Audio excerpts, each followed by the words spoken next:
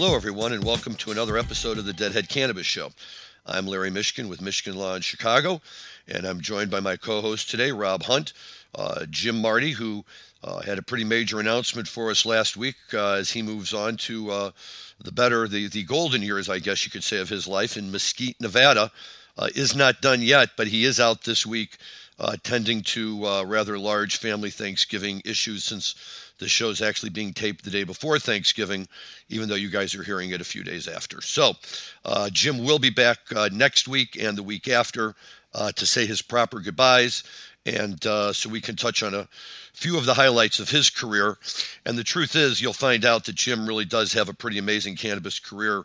You know, you can almost call him like the Forrest Gump of cannabis. He was always right there at the right time, and really got his hands on a lot of stuff early on, and had a chance to make a name for himself. So that is something to look forward to. But today, we got all sorts of good stuff to talk about on the marijuana side. Yours truly finally was able to get his hands on some of this new Garcia hand-picked flower, and I've got some comments to give on that. Rob may have some as well. In addition, there's some new state policy matters involving marijuana going on that we want to touch on. Then the issue that has just absolutely taken over the world of deadheads, and that is the recently announced Martin Scorsese movie about the Grateful Dead. That's actually going to be a biopic and not a documentary. It's going to be a movie with scripts and the whole nine yards, and we're going to talk about whether that's even right in the Dead universe, and if so, how could it work? Before we get too far down the road here, we're going to highlight just a tremendous show today. A set of shows, actually. In 1973, at the end of November, beginning of December, the Grateful Dead played two shows at the Boston Music Hall. They're just absolutely spectacular shows. We're going to talk about that, but just to set the mood, Dan, why don't you go ahead and roll the tape here, which is going to be the first night, first song, first set.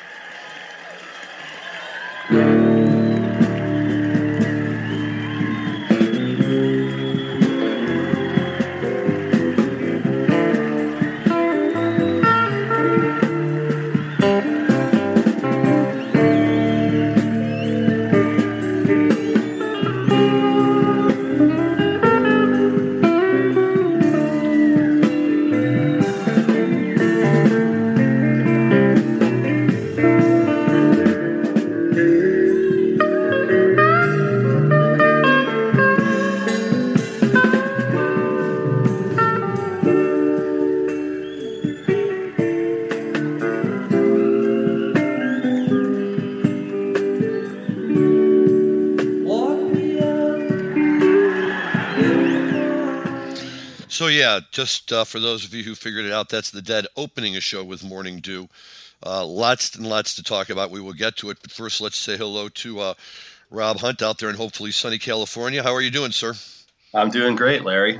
Speaking to you guys all from the future, I hope everyone had a really healthy, happy Thanksgiving. Yeah, and with regard to our good buddy Jim Marty, we will be missing him. I want to point out to all of our listeners that Jim's ping pong game and his shrimping game isn't nearly as strong as Forrest's was, but he does have his own skill set. I'm not sure what retirement's going to hold for him, but I think they might have both been at prescient places at the appropriate times to make their careers work the way they did. But I think that Jim's has been more on the finance side, just happening to be kind of on the forefront of all things cannabis for probably the better part of 15 years now. So we will be missing Jim, and hopefully his career has been strong enough to allow him to enjoy a very fun life post-cannabis, post-working in Mesquite, Nevada. Yeah, somehow I'm not too worried about that, but we'll see. So great show today. Lots of good stuff. Let's start off on the marijuana side, something that I'm just very excited about, which is the, I call it new, but I guess if you live on the West Coast, it's not the Garcia hand-picked flower. I was lucky enough a while back to be able to sample some of the Garcia hand-picked gummies in the shape of guitar picks, which appropriate enough, I guess, and seemed good. But to me, the real test for any of these celebrity brands is always going to be what's their flower like, because that forms the basis for all of this. And I'm happy to say that the sample that was sent to me is a very nice sativa. On the back panel, it claims to have a THC level of 31.8%. And for Jerry Garcia, why the hell not? But I can tell you that, yes, it's been very nice. It's very uplifting. It's very flavorful. Although it hasn't caused me to see Jerry, it sure would be nice and is nice to have when listening to him. So, Rob, you are out there in the California world. I don't know if you've had a chance to try some of this yet, but if not, you should really get your hands on it. Yeah, for sure. And I'll tell you, a lot of people don't understand kind of how these celebrity products work. But usually all they are is the brand behind it, and oftentimes they're contracting with a group to grow on their behalf. I know with Garcia's Handpicked, they've contracted with a handful of people, the same way that Willie Nelson has done, or the same way that Berner does with cookies. Those brands for the most part don't grow their own cannabis. They just find growers they think that are up to snuff and take care of it for them, and then they slap their name on it, and there's some sort of royalty or fee sharing agreement that goes along with it. I can tell you the Garcia family has been very, very involved as the holistic guys, which is Josh Gunderson's team, in deciding who it is that's going to grow on their behalf. And I'll say a lot of the cannabis that's being grown on behalf of the Garcia family is being done by my friends up at NorCal Cannabis. So big shout out to my boy Justin Benson, who grows some of the best weed in California, and to Jigar Patel and that crew. So I'm not sure if what you have is coming out of the NorCal facility, but if it is, I can tell you it's one of the techiest, nicest cultivations that you'll find anywhere in this country. Just straight fire coming out of that place. This one is from Lantern Farms of Mendocino. There we go. Okay. Very likely an outdoor or a mixed light producer that's coming out of Mendo. And it's wonderful. It's just delicious. I believe that they have found a licensee in the state of Massachusetts, but I'm not aware of Garcia products having made their way into any other state yet. And, speaking on behalf of the citizens of Illinois, hopefully our otherwise stuck in the mud cannabis program can get its act together and find somebody who is willing to host the Garcias here in Illinois and get some of this product on the market, because this is the real deal. This is really good. And I'll just really give a quick shout out to one of my good friends out on the West Coast. Maybe I shouldn't mention her by name right now, but a good friend of mine who made sure that I would be able to have a chance to try out this Garcia Handpicked, and it's just been wonderful. So going to be finding my way out to California not too long from now, and trying to get it all on my own. So, yeah, very tasty, and very happy with it. And I know, Rob, you're kind of the expert on all this celebrity stuff, and you think it has staying power? I do. I mean, I think it's going to get bigger and bigger. I mean, if there's a brand out there that represents kind of like the vibe and the ethos of what we're trying to represent as a cannabis community, I'd certainly think that the Garcia name is it. I certainly don't think that the popularity of the Grateful Dead and Garcia is going anywhere, as evidenced by the fact that Scorsese is making a movie about Jerry right now. I mean, the popularity of the Grateful Dead brand gets larger almost every year, just through the spread of music across multiple generations. So if you think which celebrity is kind of a flash in the pan versus which one's at staying power, there's very few of the older generation artists that I think are great choices to introduce the cannabis brand. Like, I wasn't a huge fan of Santana doing one, but Santana's not Garcia, and neither. I mean, Willie Nelson, I respect the guy like crazy. He's not Garcia. I mean, I always joke about where I don't know a single person that ever dropped out of college to follow Willie. Right. I know a lot of people that dropped out of college to follow the Grateful Dead. I don't know anyone that's got, let's say a picture of Willie on their mantelpiece. I know a lot of people that have a picture of Garcia on their mantelpiece, myself included, yourself included, right? When you think about just who I have in the background of every room that I'm in, there's a picture of the Grateful Dead or a picture of Jerry, pretty much in in my office, in my bedroom, to the point where there's and I'm not out of the ordinary. There's tons of us. So do I think there's staying power? The answer is yes, so long as the quality of the brand is good. And what I'll tell you is that, with the Garcia family on this, they have gone way out of their way to say, okay, who are we going to contract with? And they've been very specific about what kind of grower they want to support. I mean, they've, for the most part, been going after really high quality organic farmers. They've gone after people that they think share the same values that their family does. It's been important to them to make sure that whoever they're contracting with, it's an extension of what they would want to see to be representing the Garcia name and the Garcia family. And I think that's a really important way to do this. And it's much different than a lot of other people are like, hey, just let's find a good grower. Let's find one that, puts out 30% weed and let's just contract it and try to sell it. This really is, when they say Garcia's Handpicked, it is Garcia's Handpicked. Yep. And you can tell, it looks good, it smells good, it smokes wonderful, has a great taste to it. Yeah, I mean, I always just, and we'll get to this more when we talk about it in the movie, I'm sure, in a few minutes, but, I always just like to think of Jerry, my image of him off stage is kind of like this giggly guy walking around, just, enjoying everybody and everything he bumps into, which I'm sure is my more romanticized version of him. But nevertheless, it's easy to imagine him walking around with a little dugout full of this stuff and, just pausing every little while along the way to take a hit or two of it and, just go out there and, make everybody a little bit happier than they were when, before he walked in the room. So I'm very happy with it and, hope to really see it take off big time and make it to this part of the world. Yeah, no doubt. And I think it's going to get bigger and bigger. Yeah. Now, moving right along in the wonderful world of cannabis, it looks like the District of Columbia, Rob, is very shortly going to be able to finally, after a number of years of being held off by a Republican-controlled Congress, going to finally be able to put their adult use plan into action and have adult use in the District of Columbia.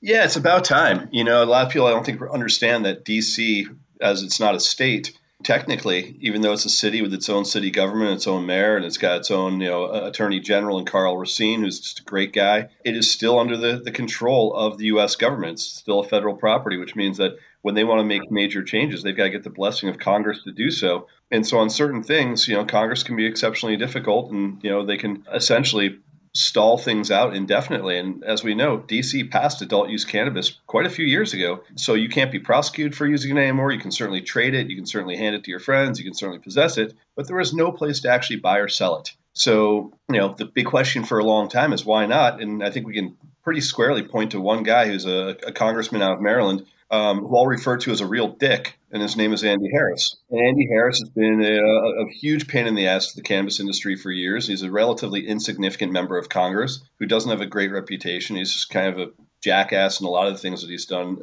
in his political career. But one of his great claims to fame is he's been the person that single-handedly held up the ability to allow for a commercial program to happen in Washington, D.C. And it looks like we're finally getting past the Andy Harris filibuster. So it's great news that this is happening. It is, and it's really a shame, and it's not typically our job or our interest in going around and singling out individual members of the government. But in this case, I think that we would be remiss if we didn't point out Andy Harris and all the harm and damage he's caused to the cannabis industry for reasons known only to him. And I'm not sure that he's ever, really provided any reasons at all, let alone reasons that would even have a modicum of common sense to them. And I think you're right, Rob. I think a lot of it's grandstanding. I think a lot of it's, I want to be the guy who's the fly in the ointment, and, DC's Democratic and we don't like them. And so we're going to go ahead and we're going to really screw around with this. And it's really a shame because the District of Columbia, of course, for years has also been known as a place that has, a relatively high crime rate. And to think that we might finally be able to find a way for cannabis to be sold legally in the District of Columbia, I would hope that would be something that all members of Congress would have no problem getting behind and supporting, and allowing that money to come in. And just like in every other city, to the extent that DC needs help and assistance with things, now you're generating income where that money can be used for those kind of things. Otherwise, everybody's being deprived all around the game. And you're right, it's typically one guy who just wants to hold up the ropes. Although I note they said that this year he didn't even bother to propose an amendment because he didn't want to have to face the publicity of being voted down, by a committee that's now overwhelmingly Democratic, and taking that hit on the chin. So, he had some muttering small talk afterwards. But you're right. I think that at least for the moment, that era is over and DC can now, get on with its game. First of all, I love you throw a Visions Johanna reference into your speech there, muttering small talk. Second, if Andy Harris wants to be a pain in the ass, go be a pain in the ass in Baltimore. Go do it somewhere else. Go do it in your own district. Go do it, where you actually have a reason to say I'm representing my constituents. You have zero tie to Washington, D.C. outside of the fact that you're an elected member of Congress. So outside of that, I don't understand when voters clearly spoke in D.C. that they wanted this. As I said, you've got an attorney general in D.C., a guy named Karl Racine, who was very, very strongly in favor of cannabis progressive policy, largely because at the time when he was looking at it, there was a great deal of issues with bodegas selling K2 and Spice and the other synthetic cannabises. They're actually killing people, and he wanted to make sure that there was a safe alternative. in real cannabis that could be sold. And again, it was just one person that came in. And by the way, I can single out Harris all I want on this specific issue, but he's not any different than Kevin Sabet is over at Smart Approaches to Marijuana, or the way that Patrick Kennedy is on this issue. I mean, these guys, whatever their rationale is for deciding that they don't like this, I mean, to call an organization Smart Approaches to Marijuana when all you're trying to do is kibosh an industry, and you're trying to say, oh, no, we're not doing that. We're just trying to take an incremental approach, and we have to do this in a very measured way. It's nonsense. If you've ever heard the guy debate anyone, you've ever heard what his policies are, he has one goal in mind, and that's to try to take down the cannabis industry. And what I'll say is it's been really fun to watch over the last 10 years as Kevin Sabet's got his ass handed to him in debate after debate with guys like Ethan Nadelman or guys like, for a while, Rob Campia. Sabet has no good arguments. And I don't think that Harris does either. So now that you're actually seeing the tide turn and you're actually seeing committees that are run by Dems, okay, so what are the Republicans doing now? And look, it's great they're introducing their own reform policies, and that's probably why Harris is no longer able to do this. But yeah, there wasn't a chance in the world that D.C. wasn't going to push this through with a Congress right now that would have been very supportive. So again, hats off to the people of D.C. I would personally love to see these people get a heck of a lot more representation in Congress just in general. I think it's terrible that when you have a country founded on no taxation without representation, you've got people in D.C. that represent a larger block of constituents than the state of Wyoming or the state of Vermont, not having equal representation in the country and basically being treated like second-class citizens whose fate is determined by 538 members of Congress that tell them what they can and can't do. Or sometimes just one asshole. Right, or just one douchebag. As well, the name may fit. So, yeah, that's a good thing to know. Glad that that's moved forward, and that little scourge has been put behind them, and hopefully DC will now make good use of that, and really develop a program. And the next time everybody wants to go insurrect at the Capitol, if they stop and smoke a few joints first, we might avert the whole thing. So, we'll keep that in mind as well. One other policy thing that I know you and I wanted to touch on, Rob, is what's happening in Pennsylvania right now with respect to one of the boards that oversees the marijuana program and their desire to recall for further testing what they're calling vapable products, such as the shatters and all the extracts and everything. What do you know about that? I mean, look, all I can say is, oy vey. Like, haven't we been through this before? Haven't we seen this play out before? I mean, this is the same question that we dealt with in California in 2019 during the height of VapeGate, where companies like Select were infusing a lot of their vape carts with botanical terpenes. It came out afterwards that the things that were causing problems were largely from the illicit market, not the legal market, and they're usually based on vitamin E acetate or propylene glycol or other cutting agents that were being used to help with viscosity. But ultimately, we've already seen this play out. We've already seen, the whole question about, okay, what additives are going into your vape products? What additives are going into your concentrates products? If anything is being, put in there, Pennsylvania should have already taken a page out of California's book. They should have reached out to California and said, hey, you guys have already dealt with this. How did it turn out before we waste a lot of time and energy? What we're seeing right now in Pennsylvania is essentially tantamount to a recall of a ton of product that's going to have to be retested, relooked at before it's put back on the shelf. And it's going to cost a handful of companies, primarily about 5 or 6 major companies, millions and millions of dollars to comply with what Pennsylvania has now arbitrarily decided is in the best interest of the consumer. And I'm all for safety in cannabis. Don't get me wrong.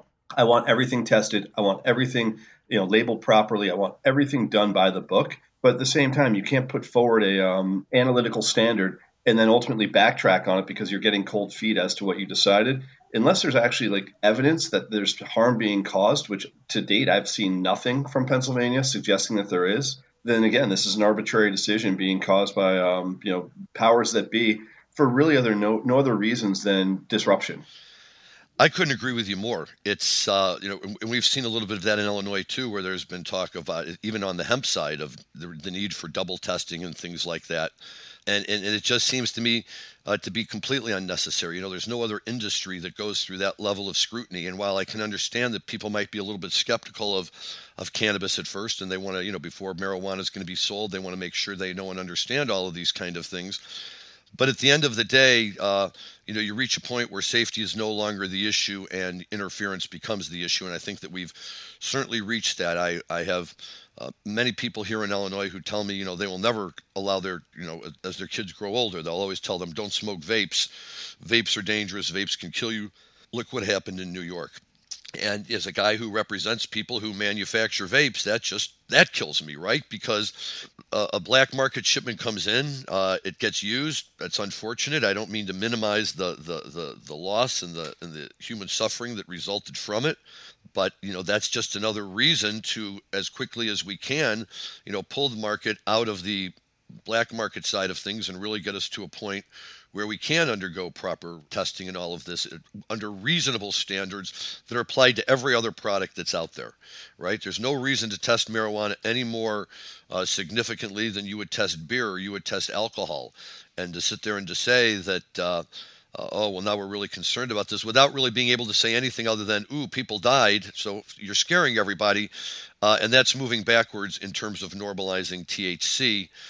And you're right. It's crazy that states keep doing this in the face of how much tax revenue is being generated, as well as the ever-mounting evidence that shows that states that have gone adult use don't turn into the back end of a Grateful Dead show. They don't turn into a fraternity party.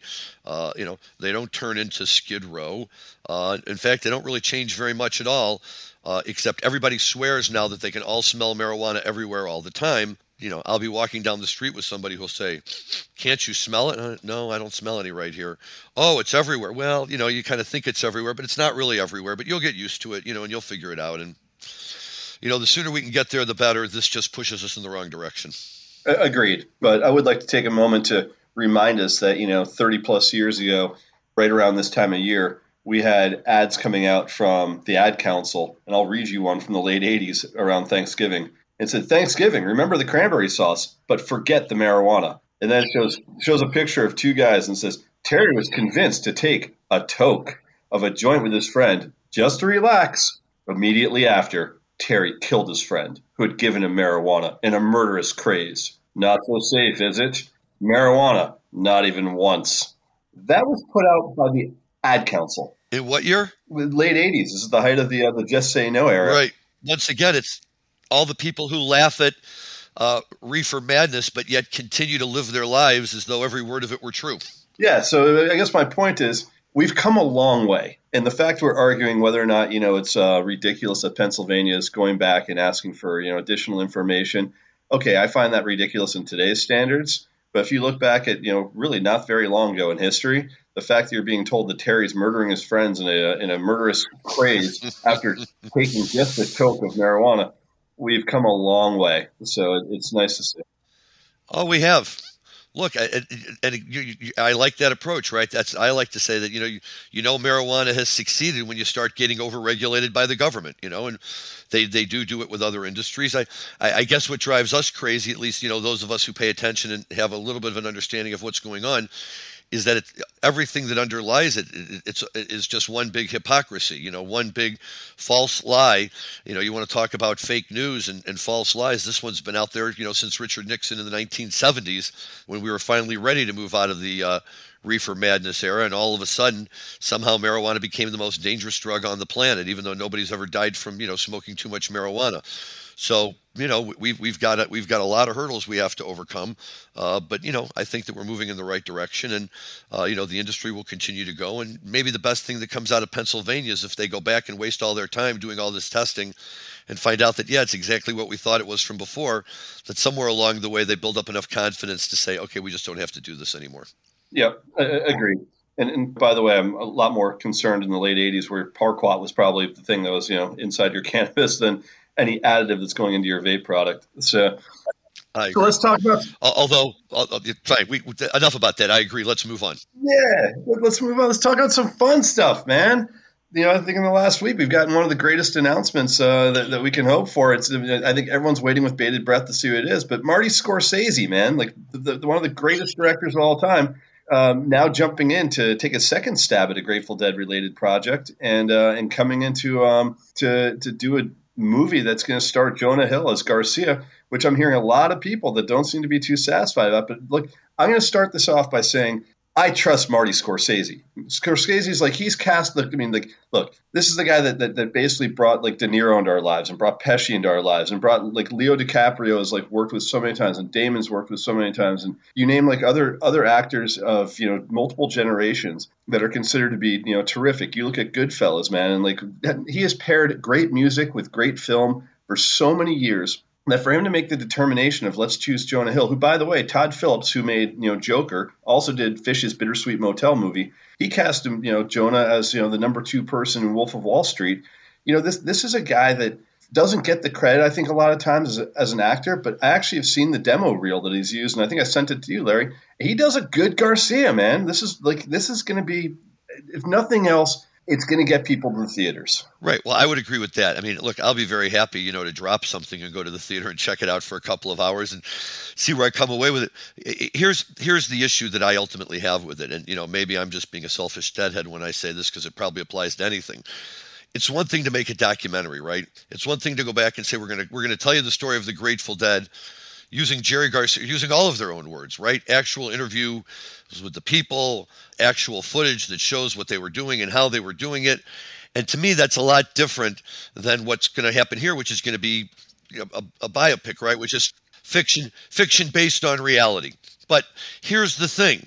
We're going to have writers, and I'm sure they're all good writers, I don't doubt that, but we're going to have writers imagining what these guys said or did at crucial moments in their history. Now, some of it's well documented, and my understanding is that the guys in the band are all going to, help out from time to time, or oversee and provide advice and counsel and whatever. But I'm just imagining, are we going to have the scene in Phil Lesh's apartment where they drop the OED on the floor and it opens up to Grateful Dead? And I think every Deadhead in the world has their own idea of how these things went down, what Jerry said, what he looked like, how he felt. And I realize that every great historical thing has been ultimately made into a movie, with actors who come in and do it. But, we just, as Deadheads, have to be able to accept the fact there's probably going to be a certain amount of artistic license. And, it just may not mesh with the views that we've developed over the years as to how all of things played out. But having said that, I agree. Martin Scorsese's, he's the man. He's made some great rock documentaries. He certainly knows what he's doing. If you were going to say a Garcia movie, a Grateful Dead movie, I would tell you that get Marty Scorsese and then I'll listen. So they did. So fine. And, look, Jonah Hill, why not? I mean, somebody's got to play him. And if Jonah Hill can pull it off, that's great. I remain to be convinced by that. But and then I kind of jokingly suggested, what the hell is wrong with Warren Haynes? I mean, he looks like Jerry. He sounds like Jerry. He plays his own guitar, right? I mean, I don't know if Jonah Hill has musical chops or not. Maybe he does. I just don't know. But like I say, it could just be that I'm an overprotective deadhead, who's really pissed off that somebody's going to tell the story in a way that isn't the way that I would necessarily tell it. Yeah, look, I mean, I think in the perfect world, we'd rather have like a 30-part miniseries that covers, each year of the Grateful Dead's history and reduces that to a couple key moments. There's no way you can take a 30-year career and the career. I mean, I'm guessing because this is largely a Garcia biopic, that it's going to be concentrating on his early life, how he lost his finger, his early life with Tiff and his father and growing up in the Mission. I would expect there's going to be a certain portion of that before it gets to, hitting the, meeting the other members of the band in Palo Alto and then taking off on the road and going into the acid test. But even if you were to reduce this down to like, the base elements, which in a 2-hour movie, I think they have to do, it's crazy to me what they are going to pick out and say, all right, which are the most important parts of this? And who else are they going to get in there? As I said, to you via email, we have to expect that, we're going to get Hell's Angels, we're going to get Merry Pranksters, we're going to get, Jefferson Airplane and Janice and Grace Slick, and there's going to be Bill Graham, and there's like I'm not so concerned about who's playing Garcia. I want to know who's playing everyone else. I want to know how this is all being melded together. I want to know, is this only covering the early years and stops in like 73, 74, and then kind of shows like just towards the end very briefly? Because you look at a lot of these great movies, in the first part, I mean, let's look at like Blow as a classic example. The first 3 quarters of that movie are fun and exciting and really enjoyable, and the last quarter you're like, oh man, that sucks, you ruined it, And there's a lot of movies like that where like everything's great until it's not, and then that's kind of the thing that ends it. I'm just afraid they're going to do the same thing where it's going to be all this euphoric stuff through like 1985, and then from like the time that like the diabetic coma forward, will be a kind of like a sad ending to an amazing career. And that's the part, like, I probably don't really care much about seeing. I want to see, like, I want to see the Haight-Ashbury scenes. I want to see, all this stuff, and getting the band together and being creative and writing great songs. Yeah, all that stuff. Look, I agree with everything you say. I think that all has potential, but you're right. I mean, you can't even begin to touch it. So then that rate, is this going to be, part one of a 3-part series? Part two will take us through the sun.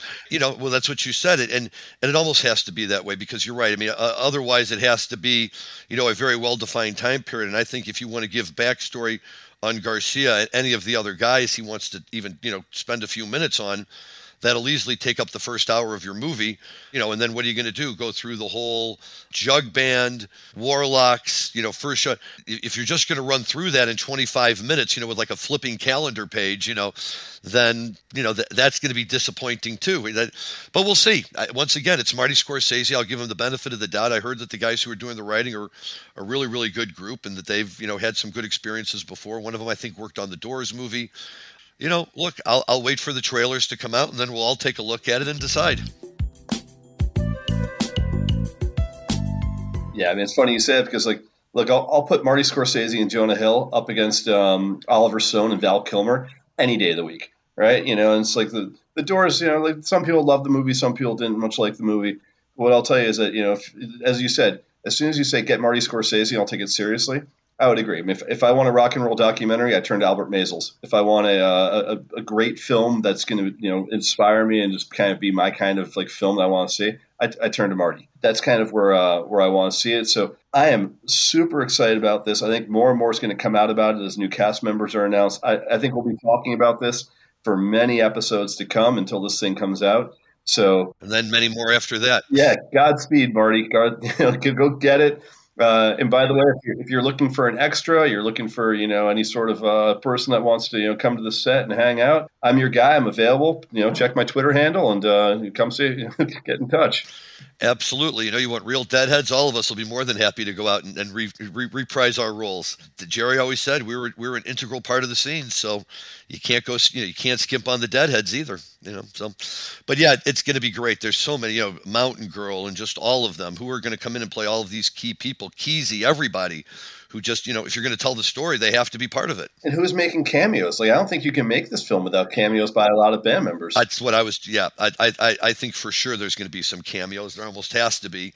And who knows? Maybe towards the end, of the career, they cut to actual live footage of the Dead or something, which they've all been known to do from time to time. So we'll see.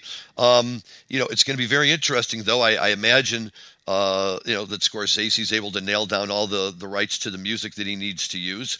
And, from there, it's just, good luck, guys, and we'll be waiting. For sure. You picked out a great show for us to talk about. We don't get too many December shows just because the Grateful Dead didn't really play too many December shows. They kind of started shutting things down around Thanksgiving until you got to the New Year's run. But this is the time of the year, much like everyone else in the country, where they spend time with their families and spend time, kind of off the road. So it's hard to find picks that, really are matching up kind of around the date of when we're actually releasing a show.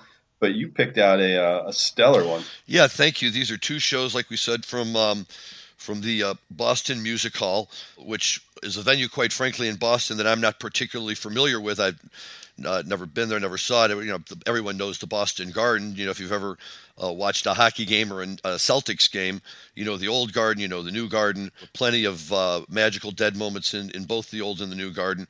But the Boston Music Hall was the site for these two shows right at the end of November, beginning of December. At the end of 1973, which, we've all talked about from time to time as really being a pinnacle year for the band in terms of the way they were playing and sounding and, everything really coming together for them as part of this new sound after they had kind of, walked away from the Primal Dead of the late 60s and very early 70s. But yet what I love about this show, is it mixes in so much still of the old with the new, right? So the very first night, first song, first set, Morning Dew. I mean, that's as classic Grateful Dead as you can get, and it pulls out, and Jerry just does a great job of it. Are you familiar with any other shows, Rob, where they actually open the show with a Morning Dew? I'm not, and I can tell you that, if you were to say pick your favorite Grateful Dead song, we've talked about this before. Morning Dew for me is top 3. I could listen to it. They could play it for the whole first set, and I'd be delighted.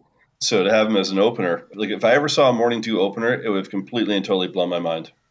Yeah, the closest I can come to that is at the 20th anniversary Greek theater shows. The first night they opened the second set with Morning Dew, which really kind of surprised everybody and was fun and great because it was totally out of place for anybody really anticipated it at that moment, and it was wonderful, but never as a show opener. And I always think of Morning Dew as one of those songs that by the time they play, they have to have brought the crowd into like this special space, that you can usually only get to by a rip roaring second set and a really kind of cosmic drums and space sequence, and then maybe you're able to just really dump right into a deep do, but just to come out very first song, first set, and kick right into it, boy, that's not easy.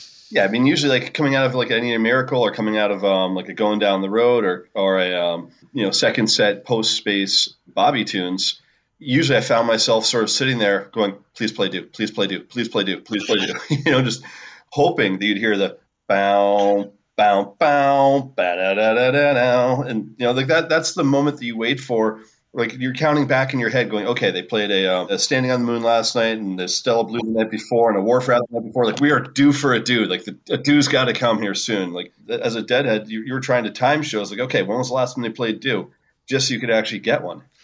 Well, and it's funny that you say that because as a result, I always think that there's a lot of great, tunes out there that wound up getting short shrift just because they weren't due, like in that sequence you just laid out.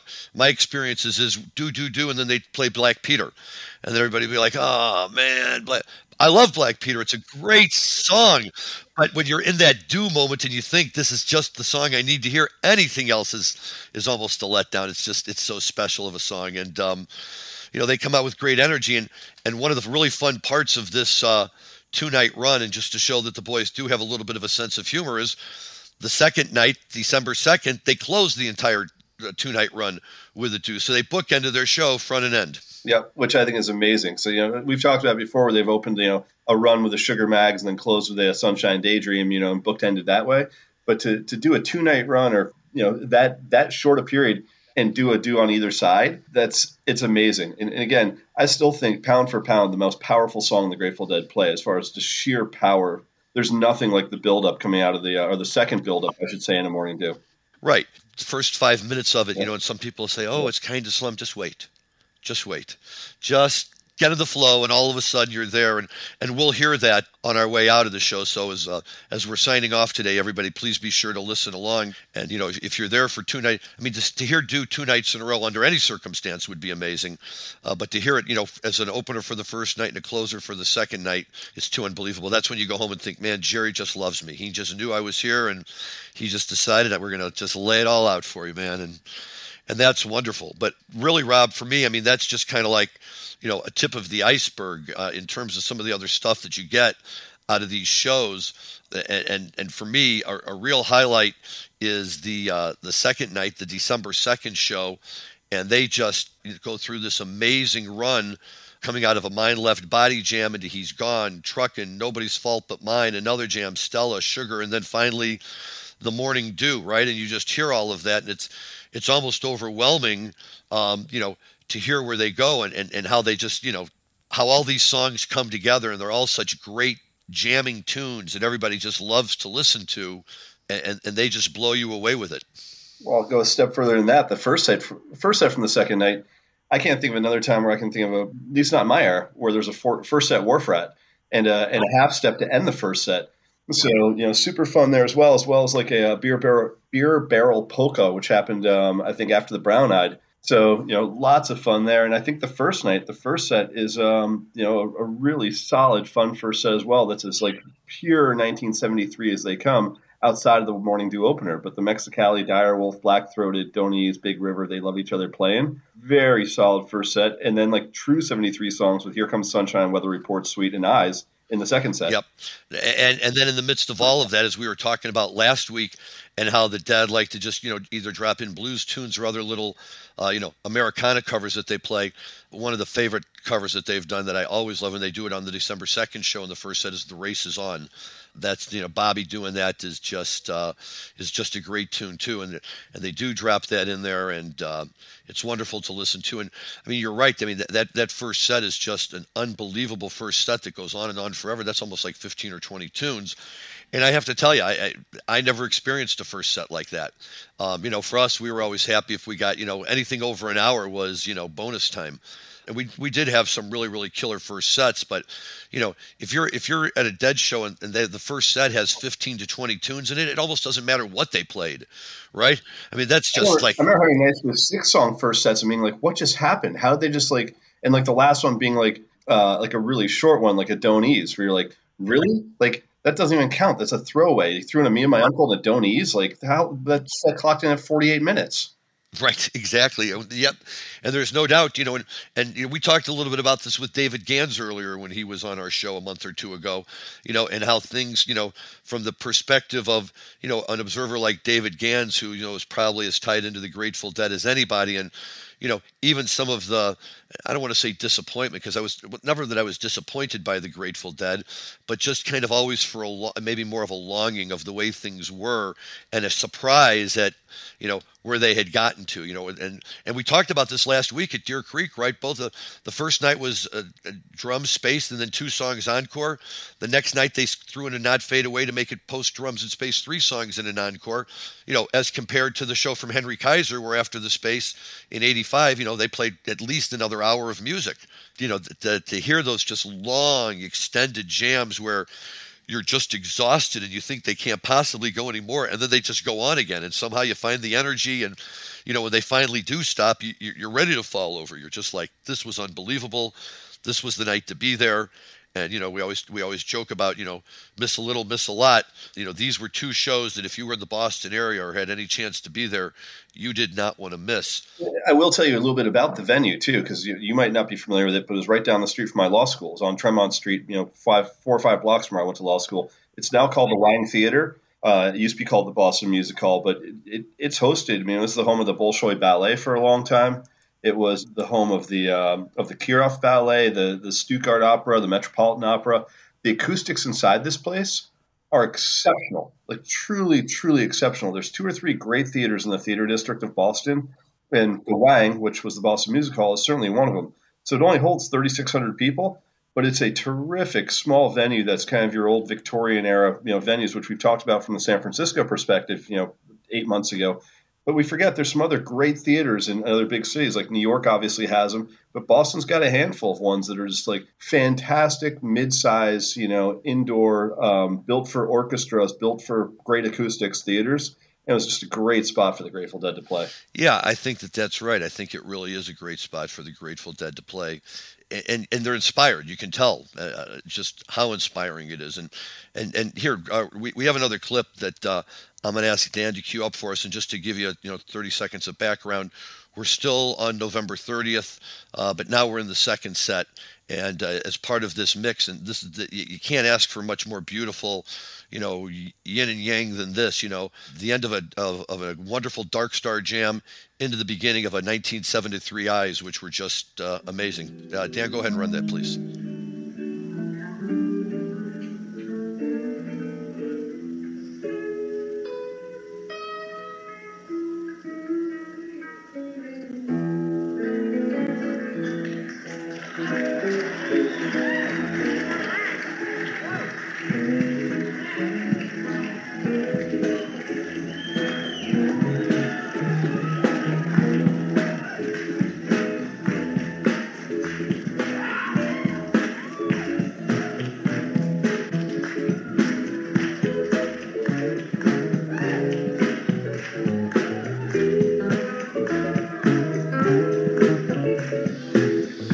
Wow.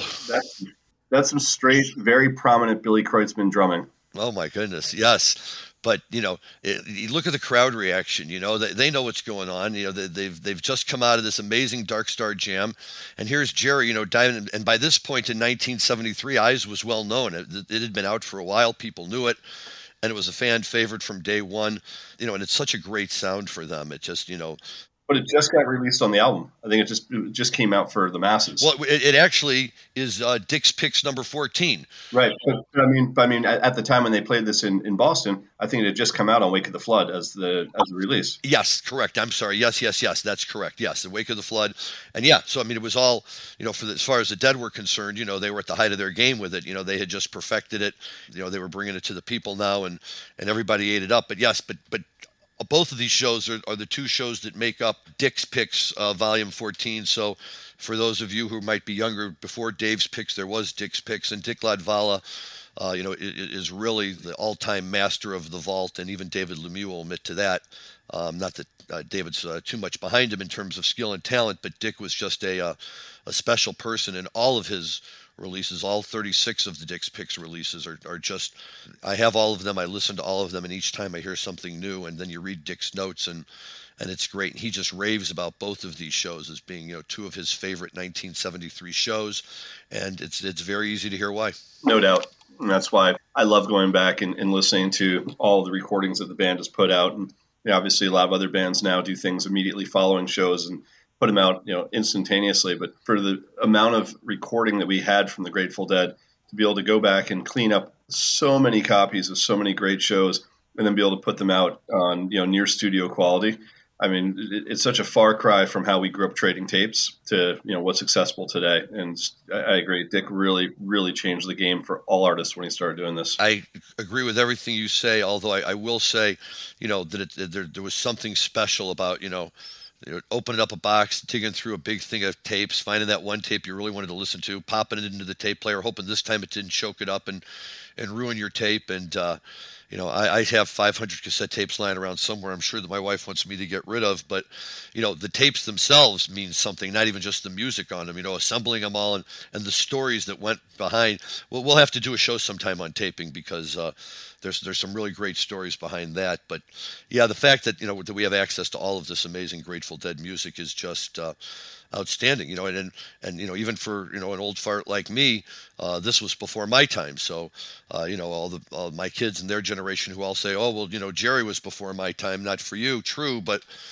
we got the second half of it, and we didn't get these, powerful shows from the late 60s and early 70s that, really helped define who the band became and were such an important part of its history. But this is a really good one to listen to. And I'd like to point out to the audience that as soon as Jim leaves, Larry is officially the old guy.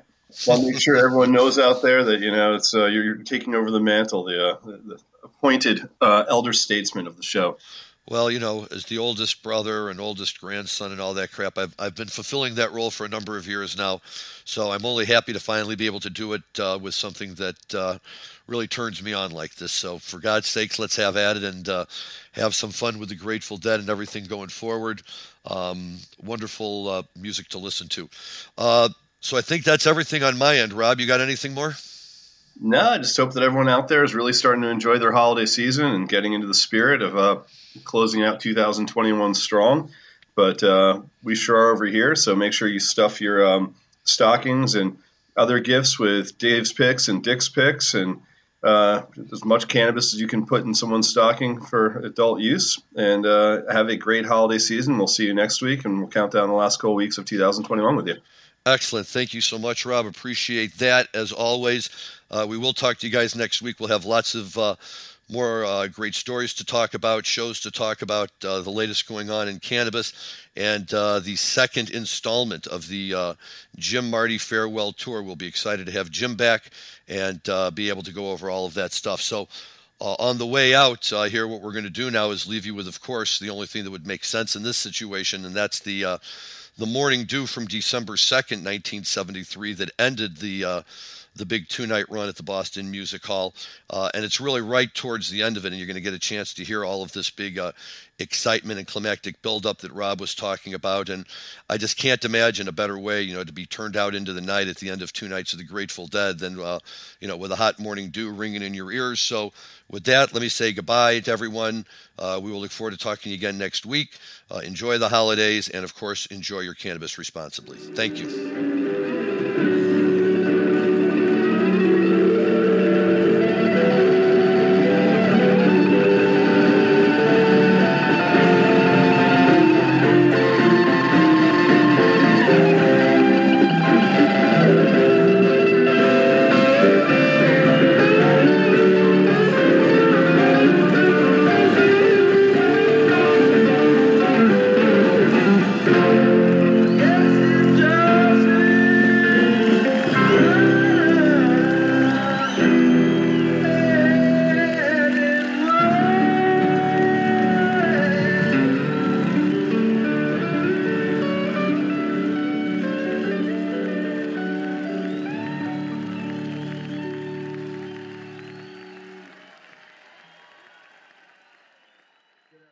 Thanks for listening to today's show.